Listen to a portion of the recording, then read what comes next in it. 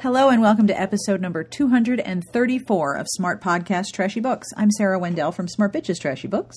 With me today is Lauren Dane. This is a pretty indulgent episode of the podcast because it is a really big treat to take a really nerdy deep dive into a world you enjoyed and talk about that world with the author. So we talk about female friendships, world building in fantasy and paranormal romance, and about the ways in which people assume and approach roles of power and authority in literature and in real life, all centered around her Diablo Lake series, which I enjoyed a whole heck of a lot. There are some mild spoilers for that series because there is some discussion about specific events in the different books, but I've tried to keep the plot spoilers to a minimum. We talk a lot about the world and the characters and the interconnected groups within it, and my hope is that it might make you a little curious about the series if you haven't read it yet. We first heard about the Diablo Lake series in episode number 192, and I will have a link to that show in the show notes so that you can go back to it if you'd like to. This podcast is brought to you by Kensington. They would like you to know about Strawberry Wine by Darlie Jameson. Wattpad star and winner of Kensington's The Right Affair competition, Darlie Jameson makes her print debut with a sweet yet sexy story of the magic of first love and the blessing of second chances, with her fresh, unique voice in small-town contemporary romance. When Addison Monroe returns to her small hometown in Georgia for a visit, she's happily engaged to a prominent Atlanta doctor and she excels at her job as a physician's assistant. But the minute she crosses paths with Jake Grady, whom she fell in love with that perfect summer when she was 18, everything begins to change, and old feelings resurface out of the blue. Does the magic of first love ever truly go away? Find out in Darlie Jameson's poignant exploration of the meaning of love and connection through time in Strawberry Wine, available now wherever books are sold and at kensingtonbooks.com. And now I have compliments, which is so much fun. For Silk, your superpowers are so superb. You might not know you have them, but everyone you know appreciates each and every one, especially the one where you make people laugh. And to Esty, today, 4 people independently wrote sonnets about the way you smile, and they're all brilliant poems. And also, so is your smile. And if you're wondering what I'm doing and what this is about, or you're thinking, I would like one of those handcrafted compliments, that sounds fun, head on over to patreon.com/smartbitches. If you are a podcast fan and would like to support the show, this is a good way to do it. For as little as $1 a month, you can help me commission transcripts, upgrade equipment, and make the show more awesomer, or more gooder and awesomer. And if you've already pledged or you have checked out the page, thank you very much. I will have links to all the books we talk about in this episode, and you can check us out at itunes.com/DBSA for recent episodes and links to books in the iBook store. The music you're listening to is provided by Sassy Outwater. I will have information at the end of the show as to who this is. But in the meantime, without any further delay, on with the podcast.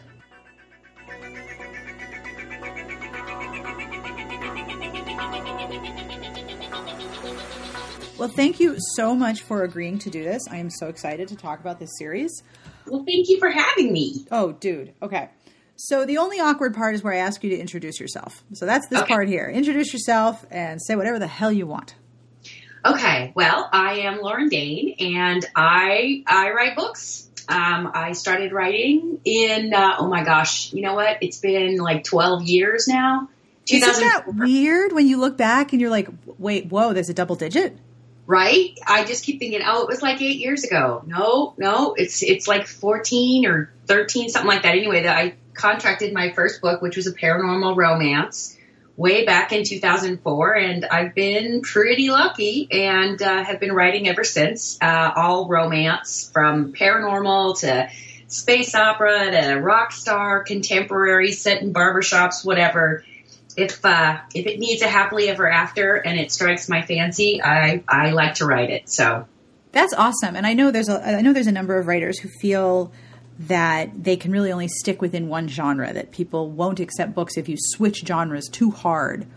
But I found that for a lot of readers, we're okay. Yeah.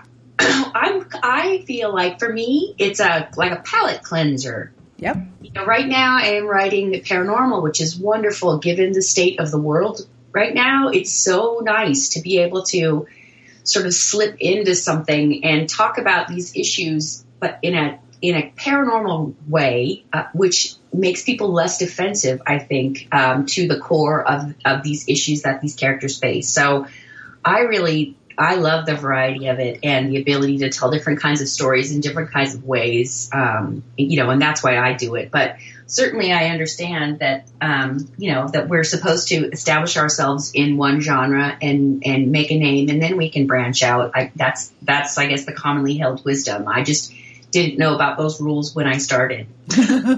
Oops. Too late now. Oh, dear. Now. I know. It gave me a taste of freedom, and I'm not going back, so... Well, let's talk about the series that you're writing right now. Are you working on Diablo Lake, the next one? I am actually writing the next Goddess with the Blade book right now, called Wrath of the Goddess, and so there's just a lot. It's a big sort of story arc that's been going over the last several books. So it's all very dire and things are bad, but the Hunter Corporation is coming together with the magic users and the Vampire Nation, all of that stuff. So that's what I'm writing. But when I'm done with this, I will be back to the next book in Diablo Lake because there's some secrets that are getting ready to come out. Dude, they're peeling back like a very old onion. I really wanted to have this kind of unravel slowly. Mm-hmm. Because I really want to focus on sort of Scarlet and how everything around her is unraveling. And these people know something is up, but she's not sharing that. And there are others in town who know little bits and pieces. And so that will all kind of come together and essentially just blow up in everyone's face in the next book. So in that series, if anyone who is listening has not read the reviews that I've written, there's 2 rival werewolf families, the Dooleys and the Pembrys, and then there's witches, and they all live in a magical town in Tennessee, completely hidden from everyone in the world, protected by the magic that is in the land that they live on. But the vampire politics, both literal politics of the town and the paranormal politics of the shifters, are screwing everything up. Yes. Yes. So an old white dude fucked shit up. Yes. Yes, and who thinks he's better than everyone else because he's got some coins in his pocket, and so it's just that sort of this is what happens when you give somebody absolute power. Nobody can handle that. You need people to tell you the truth, and Dwayne Pembry does not have enough people in his life telling him the truth, and so now he doesn't know how to hear it. Yep. And so, also with that tension in that series, you're playing with class because everyone they all look down on the other family and on all the other people. They're the most powerful. They're the wealthiest. They're the best. So you're playing with class and you're playing with status and wealth and family history in a small southern town, which goes back eons. Yep. So yeah, piece of cake. Gender. Oh, gender is like a whole shitload of questions about gender. But anyway,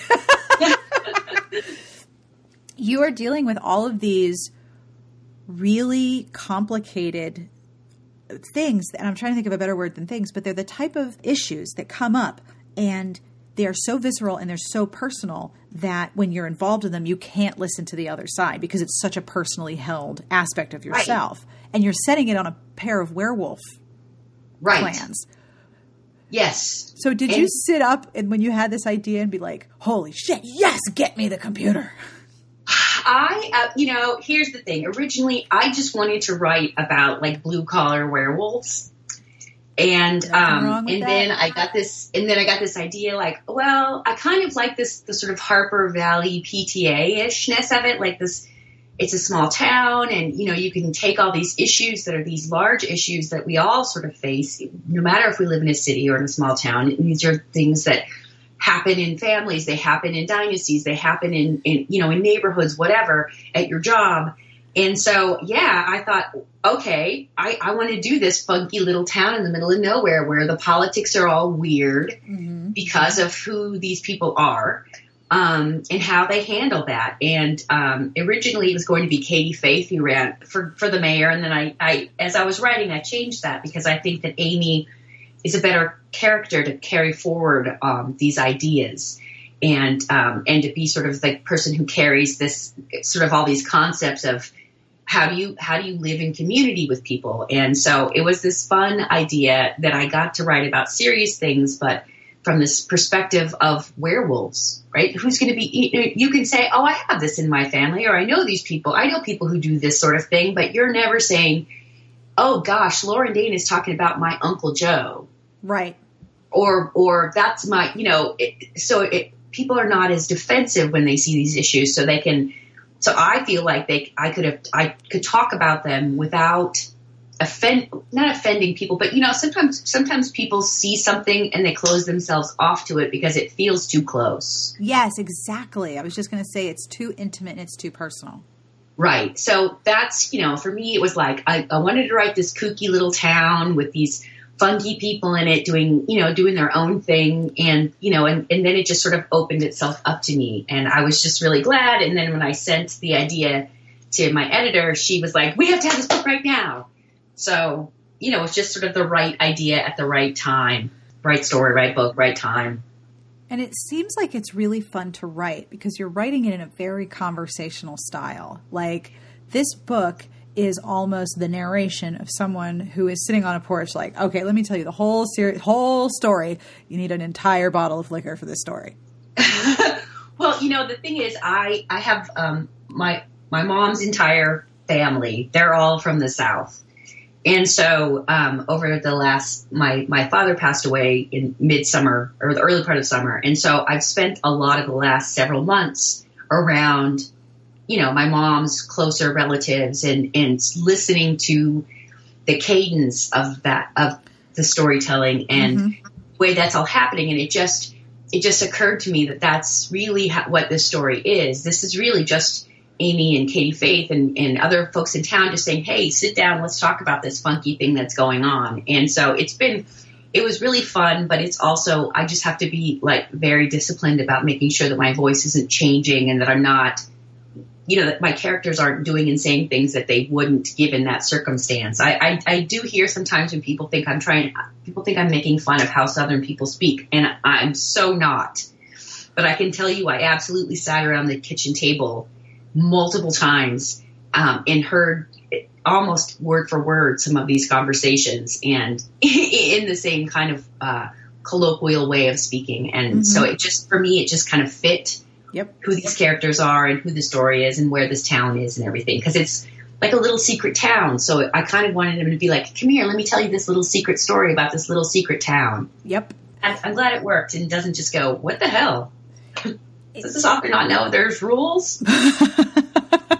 Well, I mean, I went to college in South Carolina, so I'm pretty familiar with that cadence, especially because I went to a Southern women's college. And they had a very active alumni association. And if an alum gave a scholarship and you were awarded the scholarship, they would bring the alum in from all over the South to have a luncheon. And so I would, this awkward, nerdy Yankee who had not always caught on to the idea of dressing up for things like going to the cafeteria, because why would you do that? And then I would be in this luncheon with women who had two first names. Of course. Right? Annie Laurie, Mary Catherine. I was fascinated how they would sit down and and everyone has great posture. It's kind of freaky. So they all sit down with incredibly elegant posture and there's this superficial conversation of small talk. And then after a while you start reading into the code of what they're saying and how they're saying it, and you realize that the conversation has layers. Absolutely. There's a whole world beneath all of that going on. And you're reflecting that in the town, which I think is so fascinating because people who are not as familiar with the different parts of the United States, I don't think realize how freaking different parts of the U.S. are, like culturally deeply different. Yes. Even just Northern and Southern Maryland are very different. Mm-hmm. So when you have a secret in the South being told in basically what is Southern storytelling vernacular, you've got layers, lots and lots of layers. Yeah. That's kind of what I was going at, because I love that. I love that about how family stories get told. And I also feel like, that now that I've reached a certain age, they're like my mom and my aunt and stuff, they're all telling me all this stuff. Mm-hmm. Like they're telling me secrets. They're opening up to all this sort of back when, your great grandpa did, and I'm thinking, holy cow, this is like, I could never put this in a book. Nobody would ever believe it. So it's like being werewolves, that's nothing compared to some of the stuff that, that you find out about your family when they decide you're old enough that they're going to spill the tea. But, so I wanted to do that, and I'm glad it worked, because it's just, I'm not trying to be simple. No. At the same time, it is kind of simple because it's a story about people. Yep. But, I just want to, I just wanted to make it more like neighbor to neighbor, or to feel like, I wanted people who are reading it to feel like they're part of this community. Yes. Because they're being told this story, that they're sort of being let in on the secret. And so, so I'm glad it worked. I also think totally worked on me. I also think that part of the allure of really good world building in paranormals, and in the series of books that really take off, that people constantly talk about, is there is a major element of secrecy. Something is a secret. Either, for example, in the Harry Potter world, the wizarding world, the whole thing is a secret from all the muggles. Yeah. And if you're reading it, you're a muggle, so you know the secret. And right. Twilight, same thing. Even that carried into, 50 Shades based on Twilight. But the secret was all of the things that these two people were doing that she wasn't telling anybody. Right. So there's the isolation secrecy, and then there's the world building secrecy where, there's werewolves and witches and some cats, and nobody can know about this. Right. That secrecy, I think, really grabs readers, because by reading it, we're in on the secret, and in this series, we're in on the family secrets of this town, and you have to be part of the town to even know where the town is. Exactly. It's an intimacy. Yes. That you're extending, or that you're trying to extend just by mode of storytelling. Yeah. And I, for me, it feels like the best way for me to have done it was in a small town, because small towns are ripe for secrets. Oh, yes.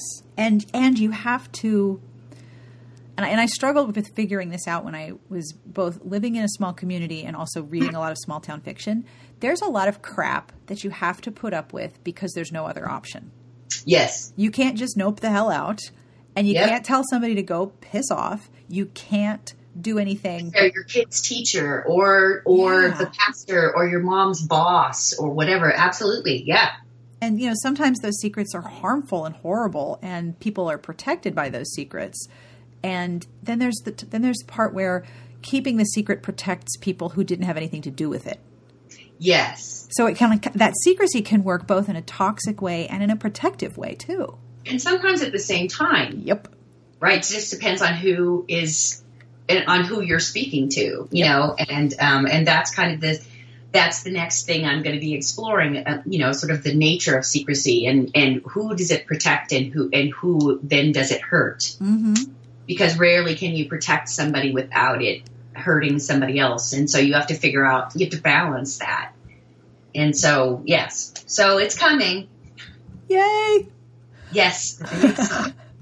Another thing I wanted to ask you about is the idea of power and authority, because one of the things that you really explore in the Diablo Lake series is holding on to power and authority and the ways in which you do that. Right. And one of them is keeping all the secrets. Sure. And having all the dirt on people. And then there's the authority of being the leader of your pack, which comes with all of this sort of supernatural energy. It's hard to describe. I mean, you know what I'm talking about. You wrote it, but the sort of the energy of whatever is making them shifters transferring from one to their leader with allegiance and respect, and they choose to do that. They choose to give their allegiance to that person, and that makes that person physically powerful. It's a really handy dandy metaphor, right? Yes, absolutely. And I feel like it's, fealty and allegiance and things like that. That's a really old concept. Yes. It's way older than the United States, most certainly. But, giving your strength and your, and essentially giving over to somebody else's authority. And I wanted to examine that in a world like a werewolf, where you're essentially keeping a secret to protect all the wolves. Like, you're keeping the secret of the town to protect everyone in the town.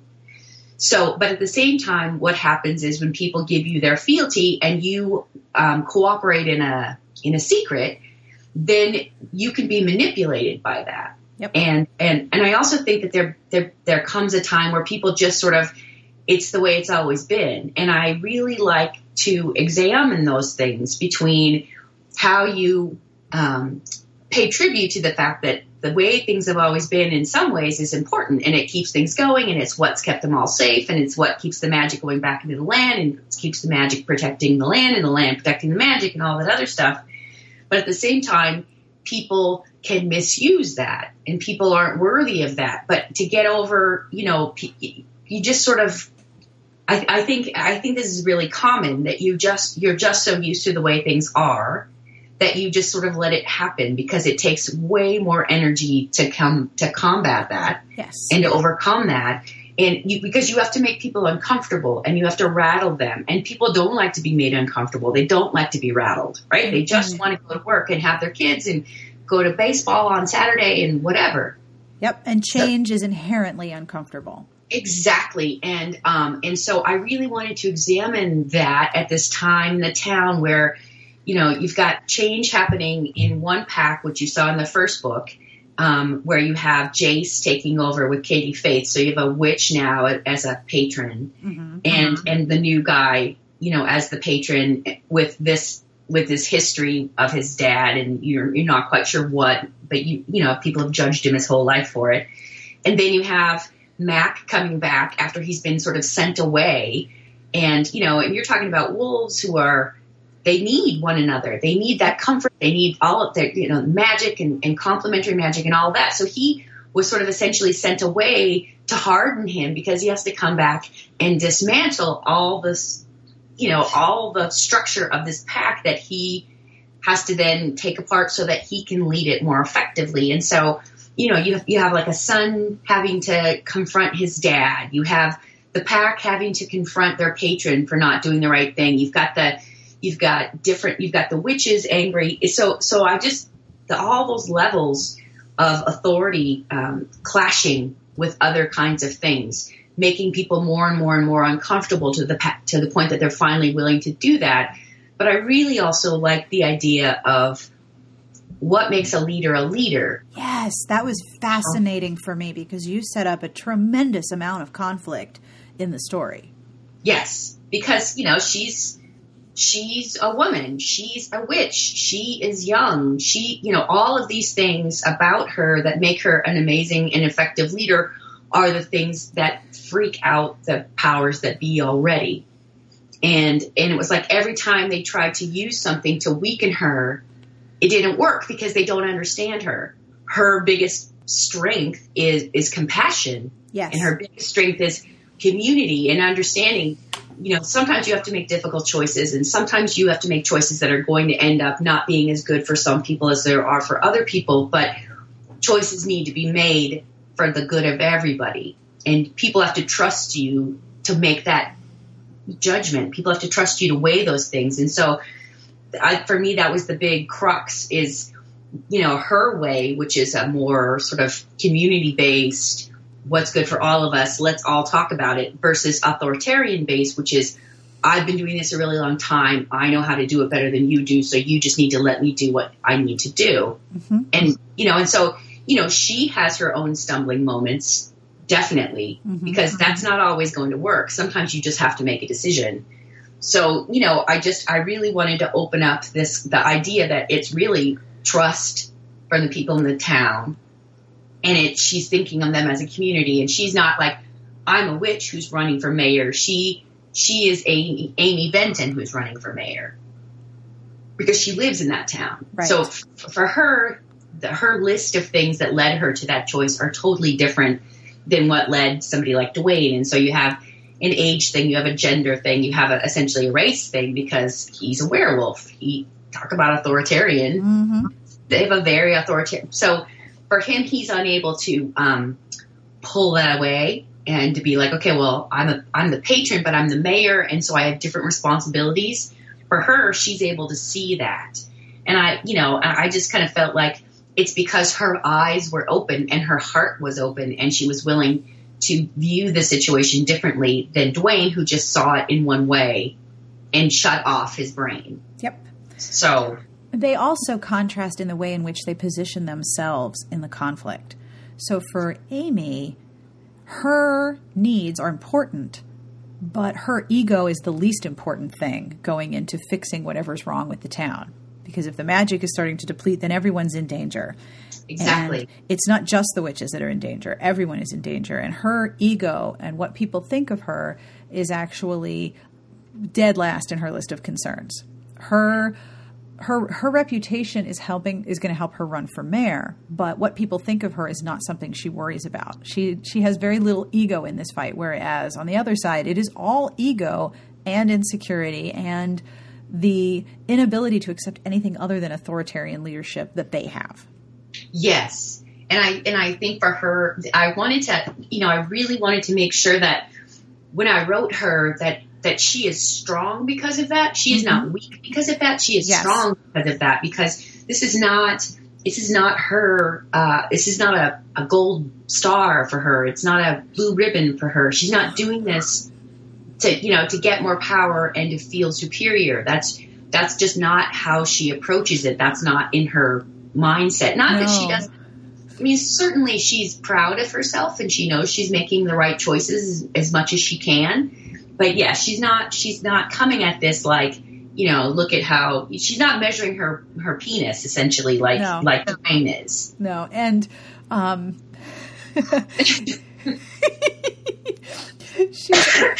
it's also incredibly strong to be able to look at a situation and be like, this is going to be really hard and I can do it, but I don't know if I want to. One of my favorite scenes is where she sits and thinks about, do I want to do this job? This job is hard and it would take over everything. And other people had to point out, no, just because the current mayor does that job that way and everything goes through him is not the way it's always been done. There's a history that predates him. Now, he's the only history you might know, but there's other ways to do this.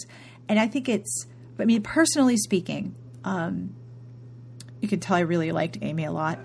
Personally speaking, I find it, and so does my dog. Awesome. Excellent. I love when in the middle of the podcast, Zeb's like, I agree from downstairs. Also, there's a squirrel. But speaking for me personally, I'm pretty comfortable with change. And I'm very comfortable with asking, okay, well, what if we didn't do it this way? What if we did it that way? Right. And that's freaking terrifying to some people. And I'm fully aware of this. Yeah. One of my favorite parts of the whole story was when Amy's like, I don't want to do that job. That job's crazy. What, are you kidding me? And her family and her friends are like, actually, we could do it a different way where it's not completely awful. Like, oh, you mean like we could work together and do things? Wow. Exactly.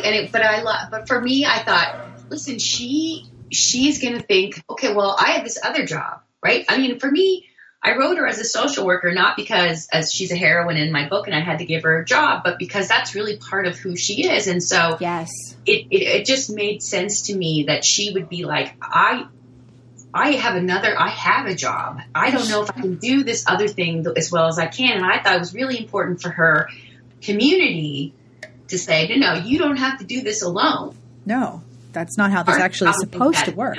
Yes, exactly. Part of the problem is that nobody's trying these new ways and you're not getting new voices. And so I just felt like for her, she's the community stuff is important to her and to her family and, and the other witches and things. So I just thought, that's how it had to be. So I'm glad it made sense because I just thought, of course she's going to think that. Right. Because women are always asked on to take on additional emotional labor. Exactly. Without allowing for the consideration of how much that actually costs in terms of time and energy. Exactly. And because she's already a rural social worker. Her commute is probably hours and hours every time she goes out on visits. Yes.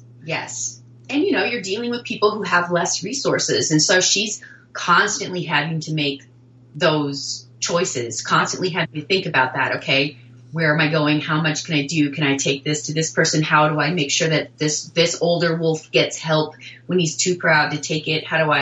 So she's used to thinking in terms that would make her a good leader but she doesn't necessarily think of it like that. And I thought that her family needed to check her on that, because she doesn't have her own ego like Dwayne does, like that you brought up. So I thought it was really important for her parents and for Katie Faith and for her people that she looked up to say, you can totally do this, and we're going to help you do this. Yep. So, I thought that was just, it made sense for who she is as a character. And seriously, he's like the human personification of man-spreading. Right? He's just like the human representation of every guy who's ever sat with his legs spread on the subway and not thought about whether or not the seats adjacent to him might occupy someone who needs to sit down. Like, he's the human representation of man-spread. Yep. And he, all while telling you how much he respects women or whatever, he's, being that way. He really is kind of everybody's Uncle Pete, in that sense. The one where you can play horrible family visit bingo with, like, oh, yep, racist. You said something racist. Check. Oh, yeah, exactly. Up, yep. Hidden comment about women being weaker. Hang on, let me get my pencil. Yeah. Check. Drink. Okay, yes. That's why there's alcohol. Exactly. That's why you only go if it's a big enough house that you can kind of avoid them the whole time you're there. Otherwise, it ends in tears. So did you write this during the election cycle, or because there were a lot of very close parallels to the election that just gave me chills? Most of it I had gotten before that, but when I came back to do the the revision and all that, this was all happening, and then I thought, oh my gosh, everyone's going to hate politics. Nobody's going to want to read this book. That's because there's so much politics in it, and where we are in our culture right now, nobody's going to want to know. But yeah, I think that and every time I would finish it or send it back in, something else would happen. And I think, oh my God, I just wrote about that. And I was wondering if Angie would let me get away with it, because maybe it doesn't even seem realistic. And, all you have to do is look at what's going on. And yep. I was wondering if maybe you were psychic. Maybe you have some lottery numbers you would like to share with the class. If only, if I was, then, you would see that my version of what happened was much better. So, yeah, I think that's one of the reasons why I found it so comforting. And goodness, kindness, man. Oh, and that diplomacy and consideration of other people's needs above your own is what helps make her a stronger candidate. And also that she's very, very good at taking exactly zero of his shit. Yes. And what I liked about writing her is that she's solidly, believes in herself to a certain extent, but I think that she learned new things about herself each and every time she was challenged by something. Yes. And I liked that too, because none of us are 100% sure about anything we do. And I really wanted to, sometimes you just have to muddle through anyway. And I wanted her to do that, to have the courage to fail so that she could continue to learn and move forward. And I don't think she would have been able to do that, without the support of her family and her community, because I think that was a really important part of it for her. Another thing I wanted to ask you about with this world in particular was the portrayal of female friendships. Mm-hmm. That was another aspect that I found so incredibly comforting, that you have a coven, like a literal coven of witches.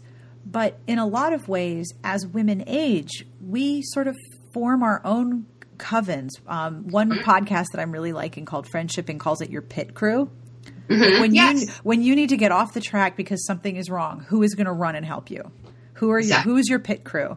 And who is in your coven that's going to support you and be like, no, hell yes, you can. Go on. And finding that as you age, because I think in a lot of ways, after women achieve the sort of public expected milestones, we're expected to disappear. Like you get lots of attention when you graduate, when you get married, when you have a baby, when you get a big job, whatever.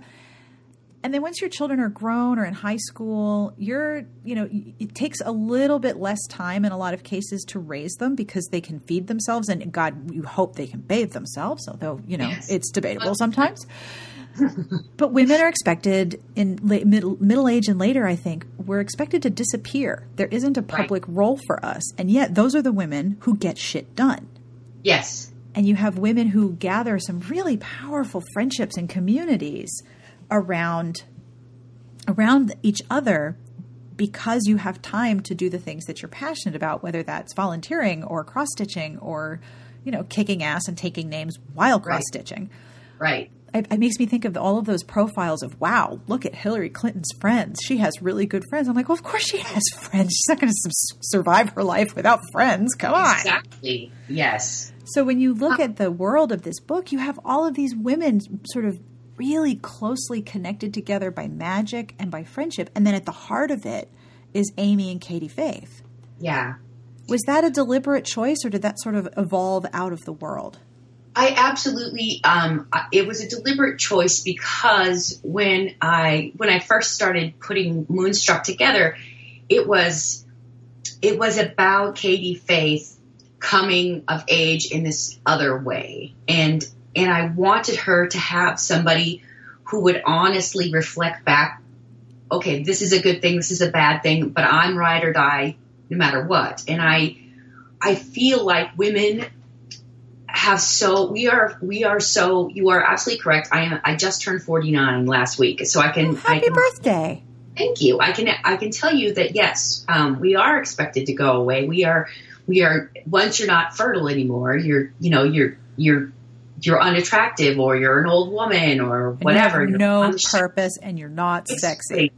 Exactly, because it's all youth and fecundity and all of those things. And certainly those are important things. But, I think women frequently are their own best support system, because when we share emotion with one another, when we share stories with one another, when we are supportive, we are making better future generations of women. And I think that having positive relationships between women in my stories, in my books, it's always important to me, because I think that in so many situations we've got women in books who are constantly jealous of one another and fighting with one another, and it's this weird sort of fighting over men, or fighting, and I wanted to make a different choice. I wanted to talk about how ways in which women are nurturing with one another and strengthen one another, and the sharing of oral history and those things, and the sharing of magic and spells, because you have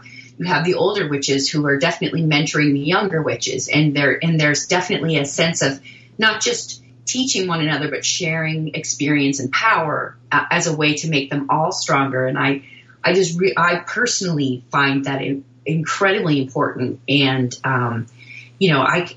every bad thing that's ever happened to me in my life, it's been, my family or my friends who have helped me through these really difficult things and have given me great advice and wonderful support and kicks in the butt when I need it and things like that. So it really was important for me that Katie Faith and Amy were the center of the first two books, especially because you've got all this stuff from the outside that would have essentially broken a friendship apart, when Amy took, when she's essentially coming up to be the patron, of one pack, and her best friend's the patron of another pack, and these two packs have all this bad energy between them. But at the same time, nothing's ever going to tear apart Katie Faith and Amy. And I just really wanted to make that point that, we can give our fealty to one another as friends and as sisters and things like that. And it makes us stronger and better. So I wanted that friendship and that community to be the heart of this town and of that story, and both stories. I also love that the packs have to figure out a way to get along, because the two patrons are connected to women who are best friends. Yeah. We could continue this dumb-ass family history that neither of us actually know why we have this problem, or we could do it differently, and that'll scare the shit out of everybody. But I wanted them both to be they're both obviously alpha males, but I also wanted them to realize the importance of, because Katie, Faith, and Amy, they're their own pack. Yep. In a sense, they are their own family. They are the two of them. Their relationship is a character in the series, and it's and I definitely wanted that to be no, they're not going to let any of this other petty stuff get in the way of what they have been, and I think it makes them both stronger, and I also think it makes both Jace and Mac stronger, that they also see that, and recognize, happy wife, happy life. Yep. Just, stick with what you know, stick with what you love, and don't get rid of things that make you stronger. So. And they have to come to terms with the power of that relationship, that they're very familiar with werewolf bonds and right. the magical connection between werewolf packs, and inside their own packs, but they also have to come to terms with the fact that their relationship, that Amy and Katie Faith's relationship, also has a lot of power. Absolutely. And they have to accept it and also, get out of the way. Yeah, and I feel like neither woman would be with somebody who wasn't able to accept that. Mm-hmm. It just seems to me that neither of those guys would have been heroes if they hadn't realized that thing is your partner can love somebody else with that kind of totality yes. and depth, and it doesn't mean that your relationship with them is less, or that their relationship with the pack or anything else is less. It's just this other aspect of their partner, which I felt like it was really important to keep their bond there and to keep them as a tight unit. Yes, absolutely. And also that their relationship predates their relationships with their respective yes. wolfy partners. And yes. one thing that has often frustrated me in romance that I think is slowly beginning to change is what I look at as the isolation of the heroine. Mm. The heroine doesn't often, in a lot of romances that I have read, and there are a few that I have read, the heroine doesn't often have a lot of close friends who aren't yes. in some way diminished or held back because either they're the future heroine of another book, or that woman is not supposed to compete for the attention of the heroine. They're not supposed to be in the way. Right. There are often women who are competition, but yes. there aren't often communities of women inside romance that maintain that community on an equal level to the romantic relationship. Yeah. And I love that. One of the things I loved about the Lisa Kleypas Wallflowers series was that they were each other's ride and die friends. Exactly. And it was just wonderful that they were going to help each other through awkward and awful social situations. And that they were all different, and yes. And that each one of them, none of them were expected to change any of those. Like they loved one another. They love one another based on who they are, flaws and all, which yes. I really, really love. There's no, you have to be this or that to be worthy of my friendship, but that we have these things because we love one another. And, yes. and I think that's so important. And I think that especially in romance, we're women yes. and we understand the importance of that. And so, yeah, I absolutely, I think Kleypas actually does a very good job. It was the same thing that I loved about Spindle Cove. Those were all women looking out for each other. Yes. It's almost like I've said many times, especially in February when mainstream media asks questions about romance. About romance, yes. And here's a picture of Fabio. I've said a lot of times that what people who are outside the community don't realize is that these books are often our literary inheritance. Yes. Women teach other women around them to knit or to cross stitch or to cook. We pass along the things that we do that are part of our expected responsibilities. We teach one another how to take care. But right. romance is our literary inheritance. So many romance readers learn about romance from another woman in their family. Either they gave them the book or they snuck the book out of their person's room, but they got that book from somebody. And it's almost always a woman, or it's in the attic right? of Nana's forbidden grocery bag. Romances. Yes. Well, there was this secret brown paper bag in Grandma's room, and I wasn't allowed to go in there. Then one day I did, and the world opened up. But this is much like you were saying with the witches who teach each other their spells and how to basically live life as a witch. We are passing each other the genre, that we are introducing the genre to new people. And this is very much a sisterhood of readers and writers. And also, I also think characters, because I think for a lot of us, the characters are just as important. Absolutely. Yeah, I agree. And I want to see more of that community reflected in the books, you know? Right. Like Women with Friends. Well, you know, I honestly, to me, I don't know how to write it any other way, because to me, there's no better way for the reader to understand a character than through the perspective of the people who love them, not just the hero, but through their friends, through their family, through these people who are, you know, who love them. And so for me, I just can't imagine, you know, getting through all the junk in your life on your own like that. And, you know, I've written a couple of very characters who are a little estranged from themselves and from other people. That's always the hardest for me to write, because my natural tendency is to create community and have, you know, to create a community of friends or a family or intentional family, essentially, to help those characters ride out whatever I'm going to throw at them in the story. Yep. So it just seems to make sense to me, but, you know. So is there anything you want to tease people with about Diablo Lake? Is it a 3-book series? Is it going to be 3 total? Right now I'm looking at 3, but I have to finish sketching this out, because I don't want to make this like a kitchen sink book, you know? So I want to I need to, you know, the secret is going to come out and it'll be a big deal. You know, but I don't want to drag out this other stuff. So this particular story arc will end after 3 books, but the town and the people in it, there'll always be other stories. So I want to get into some of the cats and I want to do some other stuff. But for now, this particular storyline will end after 3. Cool. But I will be back. Awesome. Yes. So, because it's a fun town to write about. Oh, it's very fun. I noticed that in my review there were commenters asking if there would be a Werewolves of Diablo Lake calendar. I wish, man, if I knew dudes who were that hot, I would probably say, hey, pretend that you're a blue-collar werewolf. And go stand next to that tree. Take off your shirt. Let's go.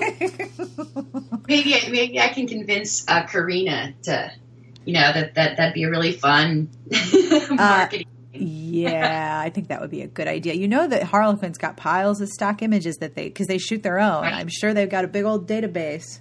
That's this right. Didn't work for a book cover, but we could put that on a calendar. Yeah. See, maybe I need to. I think I need to, you know, have a little plan to approach Angela James about this. Send a very, very chill but curious email. Yes. By the way, well, you know, yeah, I'll have to corner her and be like, by the way. Yes, we've had this idea. The people are demanding it, Angie. Yes. The people are demanding it. You got to give the people what they want. Exactly. And what they want is hot, shirtless werewolves. Right? Hot, shirtless werewolves. Who doesn't want hot, shirtless werewolves? I'd like to know. Right? Probably the shifter cats, but, you know, you can add them in. We could do them, too. Yeah, it's fine. Do them later. You know. So the question I always ask at the end of every episode is, what are you reading that you want to tell people about? And I don't know if you're reading anything, because I know you're writing, and some people very much compartmentalize those activities. Are there any books that you want to make sure to tell people about? Yeah, I do actually try not to read try not to read in that genre when I'm writing it. So I was actually working on a contemporary thing, and I just finished, oh my gosh, now I'm not going to remember the title. Welcome to my brain. It's Chelsea Mueller. She runs Vampire Book Club. She sent me an arc of her upcoming book. It's called Borrowed Souls. Ooh, that's a good title. You know, and it's actually a very creative new sort of urban fantasy world. The heroine there are these, essentially it's like a future where people rent souls so that they can do bad stuff, and the smut of whatever they do doesn't get on their soul, it gets on the soul they're renting. Dude.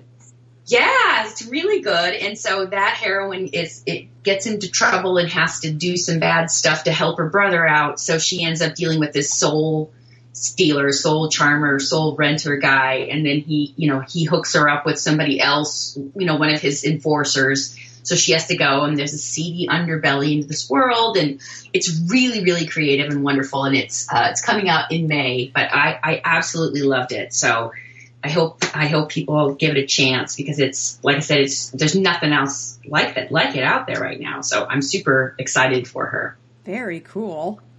And I just love it. That's one of the best things about being a writer, when people send you their books early. I'm a whore for that stuff, man. I will just be like, so, you want to send me a deck early? I'd be all totally okay with that. You mean you just hit the end like an hour ago? That's fine. Send it over. Send it over. Send it on over. I'll give it a look. So, yeah. Awesome perks of the job. It is a nice perk, isn't it? It is. The downside is I don't know when things actually are coming out because I've already read them. And I'm like, exactly. Can I talk about this yet? No? Okay. I'm being quiet. Yeah. Is it okay for me to talk about this yet? Nope. Not talking about it yet? Okay, that's fine. I can't lord it over people, but I got the chance to look at it early. Dang. I'm just that petty. Well, with books, sometimes it's really exciting and you want to tell all the people you know about it. It is. And when it's like debut books like that and they're awesome, I just get even more excited.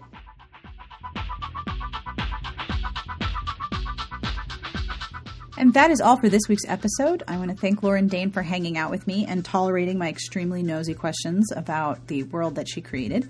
I will have links to all of the books that we discussed, including the first 2 Diablo Lake books, on the website at smartbitchestrashybooks.com/podcast. And you can find all of our recent episodes at itunes.com/DBSA. We have lots of places. This episode was brought to you by Kensington Publishing. Wattpad star and winner of Kensington's The Right Affair competition, Darlie Jameson, makes her print debut with a sweet yet sexy story of the magic of first love and the blessing of second chances with her fresh, unique voice in small-town contemporary romance. When Addison Monroe returns to her small hometown in Georgia for a visit, she's happily engaged to a prominent Atlanta doctor and excels at her job as a physician's assistant. But the minute she crosses paths with Jake Grady, whom she fell in love with that perfect summer when she was 18, everything begins to change, and old feelings resurface out of the blue. Does the magic of first love truly go away? Find out in Darlie Jameson's poignant exploration of the meaning of love and connection through time in Strawberry Wine, available now wherever books are sold and at kensingtonbooks.com. If you would like to email me with suggestions or ideas, or you want to ask me a question, you can email me at sbjpodcast@gmail.com, or if you're feeling like that's a little hard to remember, try Sarah, with an H, Sarah, at smartbitchestrashybooks.com. Both of those email addresses reach me, and I love hearing from you because you're awesome. The music you're listening to is provided by Sassy Outwater. You can find her on Twitter at Sassy Outwater. This is The Naughty Step by Pete Bog Fairies from their album Dust. And I will tell you that for a really long time, I didn't realize that the naughty step was the step you had to go sit on when you were in trouble. Like, I thought it was some kind of dance. But hey, this is not the most embarrassing thing I've ever admitted on this podcast, so I'm not going to worry about it. If you would like to support the show, or if you would like to receive one of my handcrafted, completely heartfelt, artisan-made, locally sourced compliments, have a look at patreon.com/smartbitches. For as little as $1 a month, you can help me commission transcripts for past episodes, upgrade equipment, and make the show more awesomer. And I think that's all I've got for the outro. As usual, this is another excellent professional job as I do the outro, and Orville is actually trying to climb onto the sound box right now, so I am juggling cat and recording at the same time. And since I know you love it when the cats interfere, I'll just leave all this in here. So on behalf of Orville and Wilbur and Lauren Dane and everyone here, we wish you the very best of reading. Have a great weekend.